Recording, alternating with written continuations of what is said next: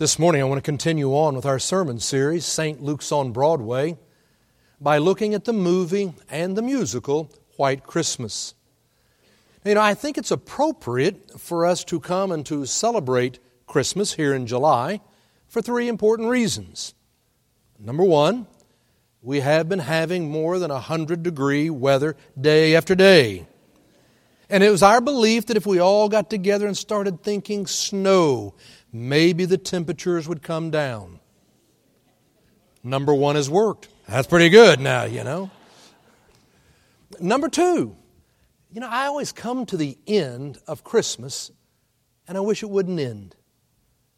By the time I've gone through the 4 weeks of Advent, preparing my heart, decorating the house, going to party and wrapping gifts and giving them, centering myself about the birth of Christ, a baby in Bethlehem, I'm always at a good spot. There's a greater sense of peace, a greater sense of joy. And I remember always just saying, I wish I could carry this feeling with me all through the year. And you have this commitment to try to do that year after year. And yet by the time you get to July, are you in the Christmas spirit? No, I think it's worthwhile for us to come back and to celebrate Christmas in July, to know that spirit again. Third, you know, I look at it and I think it's important to celebrate Christmas in July because we're probably celebrating closer to Jesus' real birthday now than we do when we celebrate in December. I mean, you know what the Bible doesn't say December the 25th is the day to celebrate Jesus' birthday. No, all the Bible says is the shepherds were out in the field watching over their flocks by night, and an angel appeared to them, and the glory of the Lord shone round them, and they were filled with fear. Well, now, we know the shepherds, they were poor, but they weren't dumb.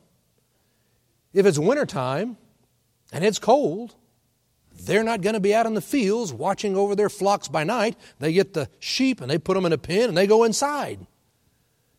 No, most scholars say probably that Jesus was born sometime in the spring or summer. The reason we celebrate on December the 25th is because the Christian church was born into the pagan empire of the Romans. The Romans worshiped the sun. And they would worship, and you and I know that December the 22nd is the shortest day of the year in terms of light. Right now, the days are getting shorter every single day. You don't really notice it, but they are getting shorter. We're on the way to December the 22nd.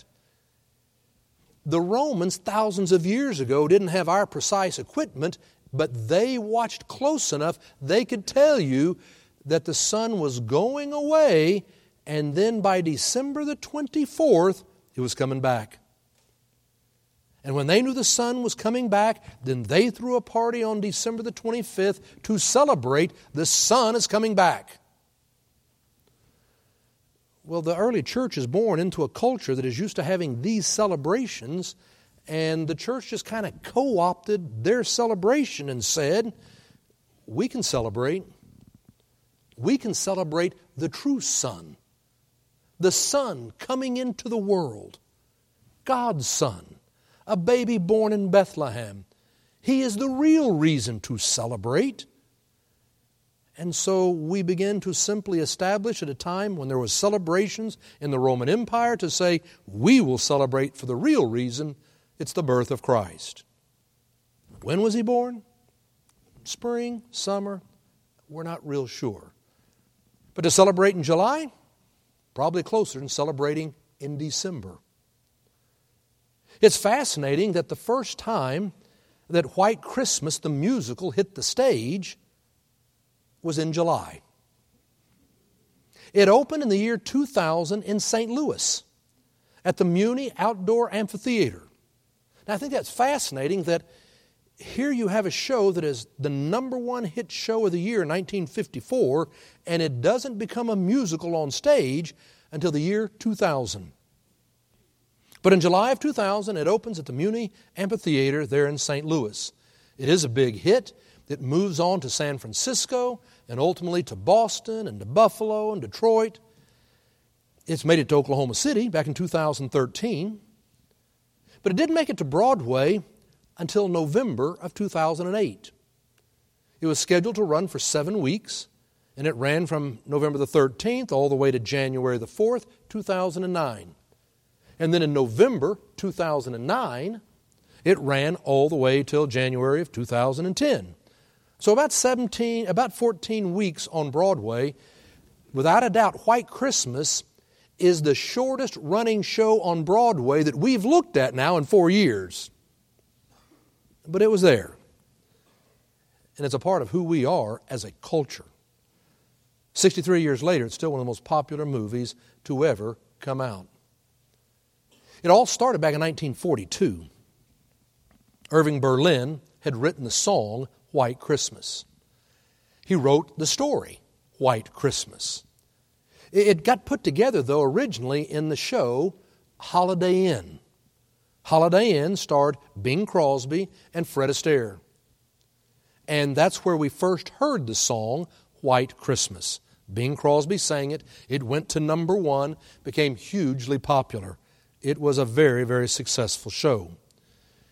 That year, White Christmas would win an Academy Award for Best New Song.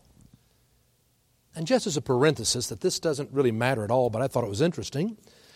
What happened was, when they came to the Academy Awards, Irving Berlin was going to be announcing Best Song of the Year.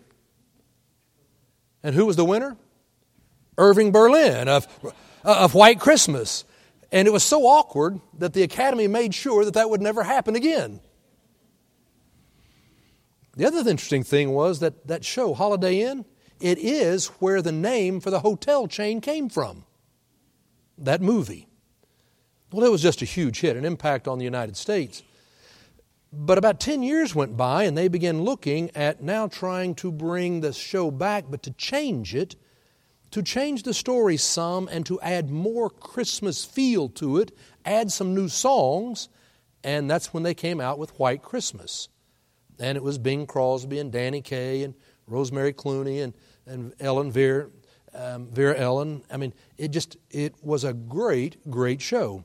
You couldn't have White Christmas, the song, win a second time. It's already won an Academy Award.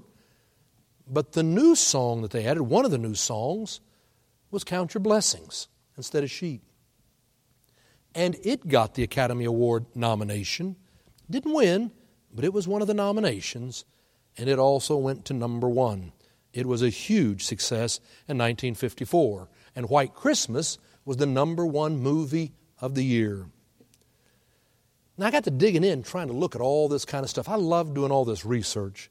And as I was digging in, I discovered something. Do you know what's the number 1 single ever to be selling in the world? The number 1 record, the single record selling in the world. White Christmas by Bing Crosby. The number 1 selling record, single record in the world. 50 million copies. It's been said, when you take all the artists who've performed White Christmas, it has been sold and performed more than 400 million times. But 50 million just by Bing Crosby. Do you know what number 2 is? Elton John. Candle in the Wind for Diana. 33 million. Number 3. Silent Night by Bing Crosby. Bing Crosby has 2 out of the top 3 biggest selling singles in the history for our world. We love Christmas. We love the message and the spirit of Christmas. And sometimes the younger generation may not realize just what a star Bing Crosby was, but his number 1 hits were more than Elvis and the Beatles combined. No, Bing Crosby truly was amazing. And White Christmas has touched people's hearts now for 63, well, actually back to 1942, for all these years. Why? You know, some people say the movie was just too goody-goody. I actually think that's why we love it. To have a movie where there is no killing, rape, mayhem, death, tragedy.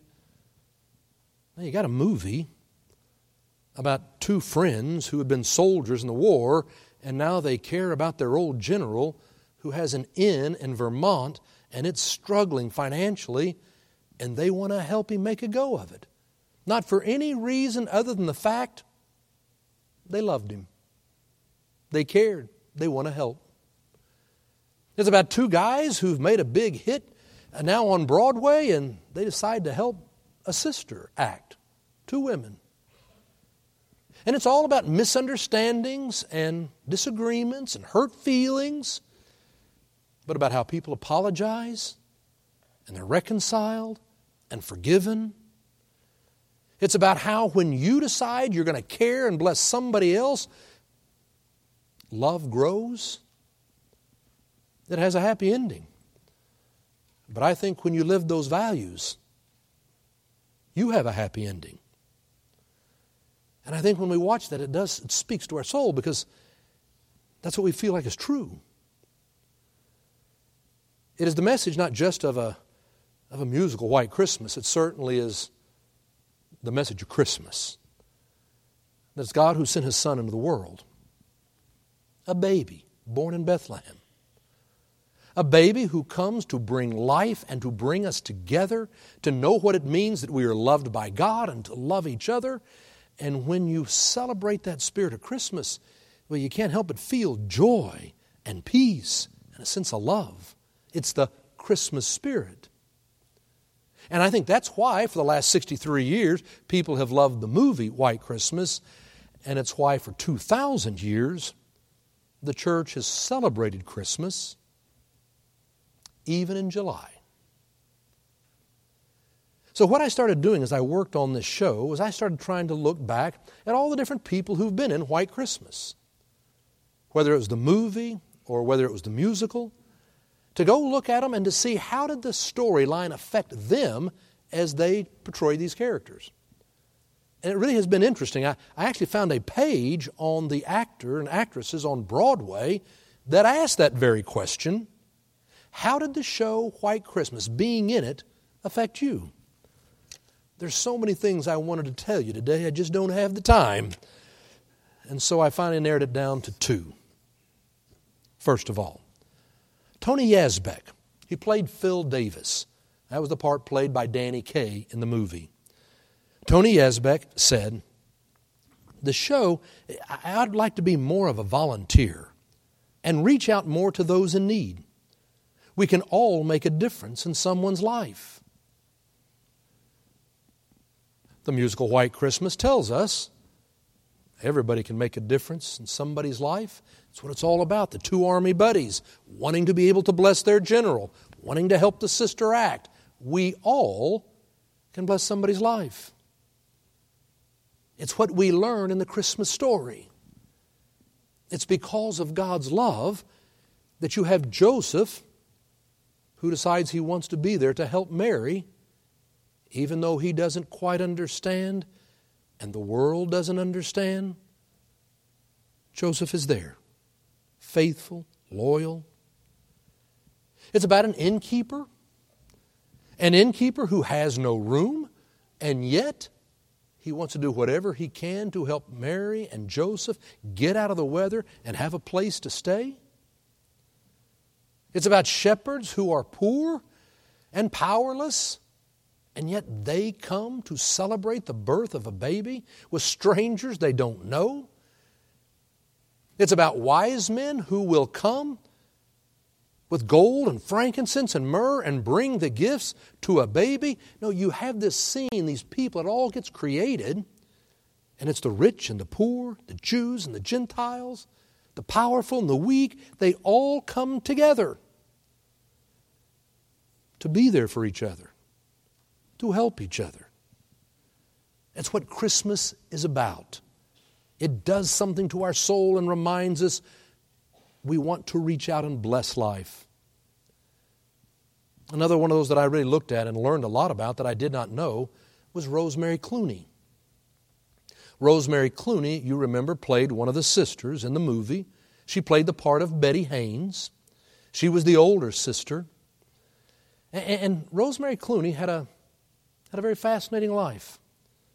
It turns out she was born in 1928 in Maysville, Kentucky. She had a younger sister and a brother. Her father was an alcoholic. It's when she was 13 years old that her mother took her brother and went to California because she wanted to marry a sailor. The father did the best he could to take care of the two girls and keep a roof over their head, but after a while it was just more than he could do. And so he decided one night just to kind of celebrate, and he took all the money and he left, and they never saw him again. Suddenly, Rosemary Clooney was alone with her sister at 16 years old. They began to collect Coke bottles and take them back for the deposit money. They would raise enough money to be able to buy meals at school for lunch. Soon the telephone was turned off, and then the utilities were turned off, and they were behind on the rent. These two teenagers trying to make it in the world on their own. They heard about an open audition at a radio station in Cincinnati, and they went and they entered the contest, and as a sister act, they won. They won cash, and that helped them keep afloat. But more than that, it also got them discovered, and now they started getting all kinds of offers to come and sing here and to sing there and sing here. And these two kids now started making money by singing to keep themselves afloat. They did that for these next number of years, and another thing started happening. They started being heard by other people who were truly connected in the world, in the music world, and people became interested in them. And finally, when Rosemary Clooney was 21 years old, she said, now it's finally time to go to New York. She went to Broadway. She had made a connection now with Mitch Miller. Some of you will remember Sing Along with Mitch. Mitch Miller. And Mitch Miller signed her to a contract and wanted her to sing a song. It was a song he wanted her to sing with an Italian accent of, "Come on to my home. Come on to my home." And she thought it was the dumbest song she'd ever heard. She hated the song, but they kept pushing her she needed to sing it. And she finally said she would sing it. And it went to number 1. Huge hit. Took the financial pressure off. But it really brought her into the limelight of people knowing her through this song, "Come on my home." And it was at a perfect time in 1952 now, when Irving Berlin was starting to help cast the show of White Christmas. And so she was chosen now to play opposite for Bing Crosby in the show. That would certainly change her life forever. It was very successful. She was now involved dating with a man, Dante DiPaolo, an Italian dancer. Everybody knew they were going to get married. And then suddenly she eloped with Jose Ferrer. He was 16 years older than her, a very successful actor. Everyone was stunned. They settled down out in California, there in Hollywood, bought a beautiful home. They had 3 children, but they then got divorced after a number of years. But after a couple of years, they got back together, got married again, had a couple more kids. Now they had 5 children.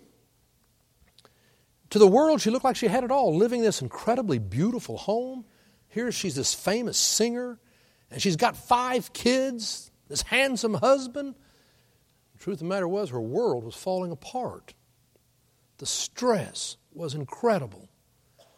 And so she started taking sleeping pills, and more, and before she knew it, she was addicted to prescription drugs, sleeping pills. With the addiction, then there was another divorce, and now she was on her own. Her career was spiraling down. She'd come to know Bobby Kennedy, got very interested in politics, and in 1968 she was supporting Bobby Kennedy, and she was there in California and only a couple of yards away from him when he was assassinated. And with the assassination, the death of her friend, and the addiction to prescription drugs and now the divorce and the depression. Rosemary Clooney literally just cratered emotionally and mentally, physically. She checked herself into a hospital, and she would be there for several years for therapy. It'd be the early 1970s before she felt she could pull it all together and come back. It was in 1973. She's trying to figure out how to go forward. She was in her little Corvette convertible sitting at a stoplight when a Thunderbird convertible pulled up beside her, and she looked over, and there was Dante DiPablo. After all these years, she hollered out her phone number to him. The light turned green. She drove off. He said he wrote her number down in the dust on the dashboard. He called. It wasn't long at all. They were back together. They were married. They would be married for the rest of their lives. In 1973, having Dante back made such a difference. But the career was still really struggling. Until she got a call in 1976 from a friend, is Bing Crosby.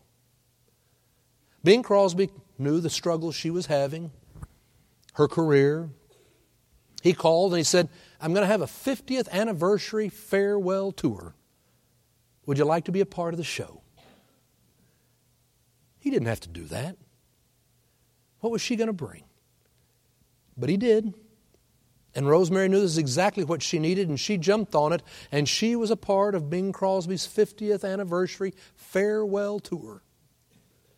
And it was a farewell tour, because 1 year later, in 1977, on a golf course in Spain, he would have a heart attack and die, 74 years old. But for Rosemary Clooney, it was a new beginning. It was the revival of her career that would run another 20 years. There was suddenly recording contracts, and there was performing opportunities, and the world opened back up to her again. And she would always say, I owe so much to Bing Crosby, a friend who was there to do what she couldn't do for herself, to open that door, changed her life. It's what the story of White Christmas was about. Helping a young sister act, helping a general, changing their lives. That's what the story of Christmas is about. God's love and grace coming to give us a new beginning, to change our lives as we experience the gift of God's love and decide to reach out and to love one another. You know, in December, you and I went out of our way to buy gifts and to wrap them and to bless people. When was the last time you got somebody a gift and wrapped it and surprised them? What if this week you decided to go out of your way and give the gift of yourself or a material gift to find somebody that you were going to surprise and give a gift to, someone you wanted to bless or help as a friend? It'll help put you back in the spirit of Christmas. Secondly, Maura Davey. Maura Davey played the part of Judy Haynes. You know, Vera Ellen played that part in the movie. But Maura Davey was on Broadway. She played in that, and they asked her, how did White Christmas affect you? And she said, it encouraged me to try to live in the present moment. It's the hardest thing for me to do. I want to stop worrying about the future and focus on the challenges and the blessings of the present. To stop worrying about the future and focus on the challenges and the blessings of the present. Again, it's one of those things that you and I learn from Christmas, that even if life is hard, we are blessed. It's about God's gift coming into the world, a baby born in Bethlehem. Christmas helps you and I to put things in perspective, to where you stop worrying about the future. You've just learned about God's love and grace, and so you celebrate the moment. You count your blessings. It's why you and I are in the year of gratitude right now to try to get us disciplined to do this on a regular basis. Life can be hard. But yet in the midst of the difficult things, we are still blessed. Do you count your blessings? You couldn't work on White Christmas without learning about Irving Berlin. Irving Berlin is the one who wrote White Christmas, the song, who certainly wrote the show. Now, he's an amazing guy. I always knew of Irving Berlin. You know the name Irving Berlin, one of the greatest composers in the history of America. And yet, man, I really didn't know about him. It was so much fun digging in and learning all about Irving Berlin. Irving Berlin was born back on May 11th, 1888. He was born in Russia, actually Siberia, actually in Tumen, Siberia. Now that ought to ring a bell because St. Luke's helps a church to be started in Tumen, Siberia with Katya. I mean, it's amazing. And that's actually where he was born. His real name is Israel Isidore Belin. He's obviously Jewish. His father was Moses. His mother's name was Leah. They had 8 kids. His father was a cantor in the synagogue. They were living there until 1892 when the Cossacks came and decided to kill all the Jews. They lived on the outskirts of town and ran out of town and had a white blanket that covered them in the snow and tundra. They were not discovered while everyone else was being killed and their houses are burned. The next day when the attack was over and they came out, they found their house was burned. Most of their friends were dead. It was time to leave. And so at 4 years old, they came to the United States. They managed to get here. They came to New York because New York was supposed to be a land flowing with milk and honey and streets of gold. And Irving Berlin said they basically were streets of manure. In 1900, it was about as bad as Calcutta. All the immigrants who were coming and the poverty, it was so tremendous. They managed to get to New York. His father was working in a meat packing company that was kosher. Did it for 4 years until he suddenly dropped dead. Irving Berlin was in the 2nd grade.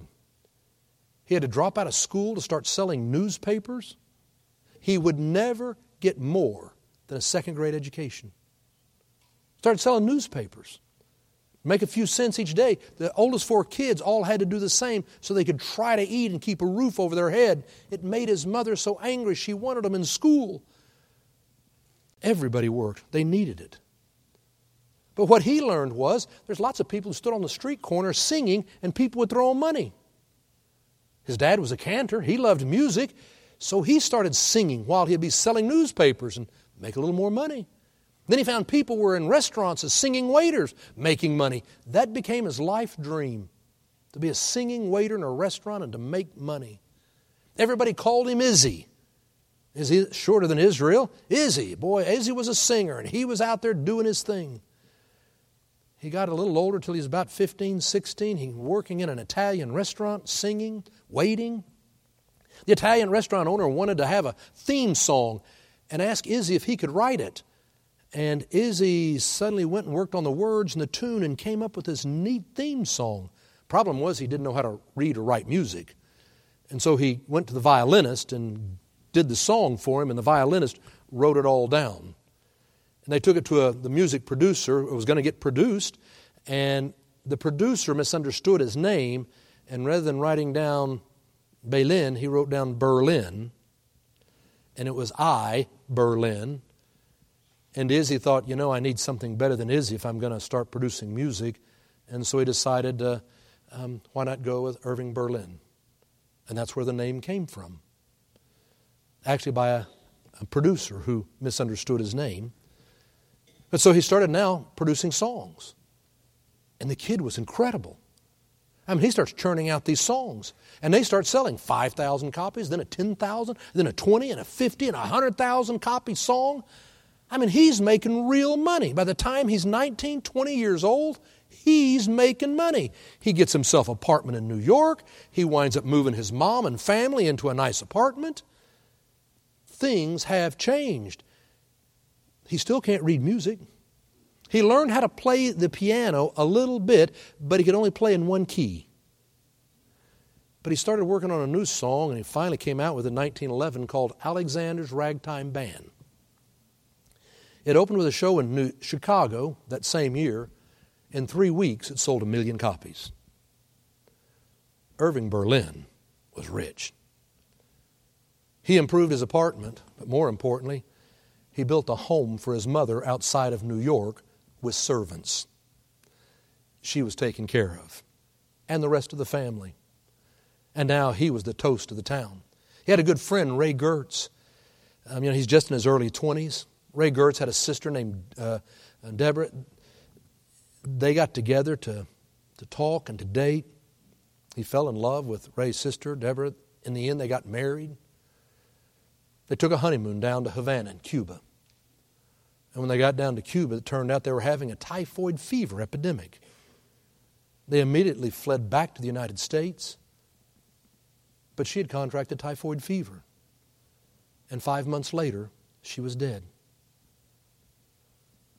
To fall in love and to have your wife die? He felt so guilty. He regretted the decision. His world crashed around him. He was unable to write or to sing or to think. He sat at home looking at her picture, staring out the window. It went on and on. Until finally his brother-in-law, Ray, came to him and said, "Write about your emotions. Try writing about your emotions." And so he put down what he was feeling into a song he called When I Lost You. It'd sell 1 million copies. Irving Berlin was back. He started producing more and more. He got drafted in the Army in 1917. He wrote different music in the Army. And then in 1923, out of the Army, he now is quite the star. He's in his mid-30s. He is on the social scene and he's invited to a party. Clarence Mackay, very wealthy man. They came. He had a daughter, Ellen. She was only 20 years old, 15 years his junior. She was a Catholic debutante. That night they had a big dance. Her first dance was with the Prince of Wales. Her second dance was with Irving Berlin. And it's a dance that would continue until she died in 1988. They would be married 63 years. But it's not how it got there. They started dancing, and then they started interested in seeing each other. When Clarence found out about it, he was furious. He was a very strong Catholic, and he hated Jews. Very anti-Semitic. He wanted to be around Irving, but not to date his daughter. He immediately told them they couldn't date. He took his daughter and went to Europe for 7 months to keep them apart. They came back home, and now she was 21, and she said, "I'm getting married." He said, "You get married, I will disinherit you. I will cut you out." And Irving Berlin said, "The day that I marry her, I will set up a trust fund in her name with $2 million. He was good on his word. They got married. He put in his $2 million. And he kept writing about his emotions. He wrote the song Always for her. The hit song of the 20s and 30s. My mom and dad's favorite song. And he put all the royalties in her name. In the end, they would have 4 children, 3 girls, 1 boy. The boy would die as an infant. Now, Irving Berlin knew great joy and sadness and success and failure. But it kept preparing him, and he kept writing.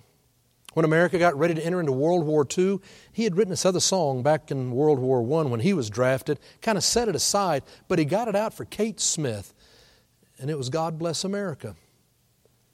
He donated the royalties and wrote that off to the Boy and Girl Scouts of America. It was $1 million donation at that time. He kept writing the songs. He was now prepared for Holiday Inn. What a success that would be. And then he started working on making it into White Christmas. And in 1952, as he's working, he'd come out in 1954. Again, he was feeling the struggles and really just the stress was high. He was now 64 years old. He didn't need to work, but he had loved his work, but he was feeling the pressure and he wasn't sleeping. He had insomnia, and so he called his doctor to come see him, and the doctor came to see him, and in his own words, he said, I was full of self-pity, and I was doing nothing but complaining about my life, and it was all about how bad everything was and how I couldn't sleep. And the doctor just sat there listening, and finally when I stopped, he said, "Irving, have you ever thought about counting your blessings?" He didn't say a word. He got up and went into a different room, and he wrote the song, "Count Your Blessings," instead of "Sheep," which would get the next Academy Award nomination and go again to number one, his last number one hit. Count your blessings instead of sheep. He knew that. It's how he lived his whole life, grateful. In spite of the good times and the hard times and the heartache, he was grateful. He knew he was blessed. He was a man of faith, always trying to bring Jews and Christians together. He knew how to count his blessings. Just sometimes you forget. When you and I are at Christmas, we remember. We focus on God's love coming into the world and blessing our lives. But as you get away from Christmas, you forget to count your blessings. Irving knew that. It's because of how he was willing to live with gratitude that it affected the way he lived his relationships with people and the way he lived his life. It wasn't about 1935 that Clarence, Ellen's father, wanted to be reconciled. He realized how much his daughter really did love Irving Berlin and how much Irving really did love his daughter. And so in 1935, he came back and he apologized, and they were reconciled, back to being a family. Just like what happened in White Christmas. You can have your hurts and your misunderstandings, but you can be reconciled. Well, that's what happened in their family. For Clarence, this really rich guy, he lost it all in the crash at 29. Had lost it all. And it's interesting, a year after he came back and everybody's reconciled and forgiven, Irving Berlin surprised him with a gift of $1 million to go out and start again.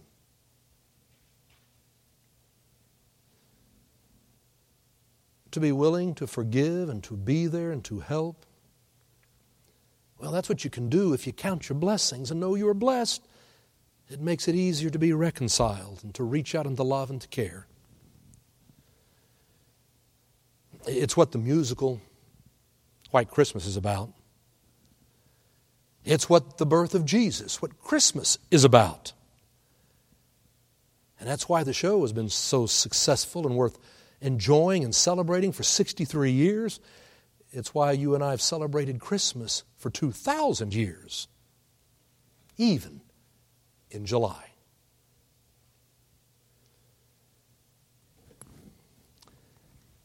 It's in the name of the Father, and the Son, and the Holy Spirit. Amen. Let each of us lift up our own silent prayer.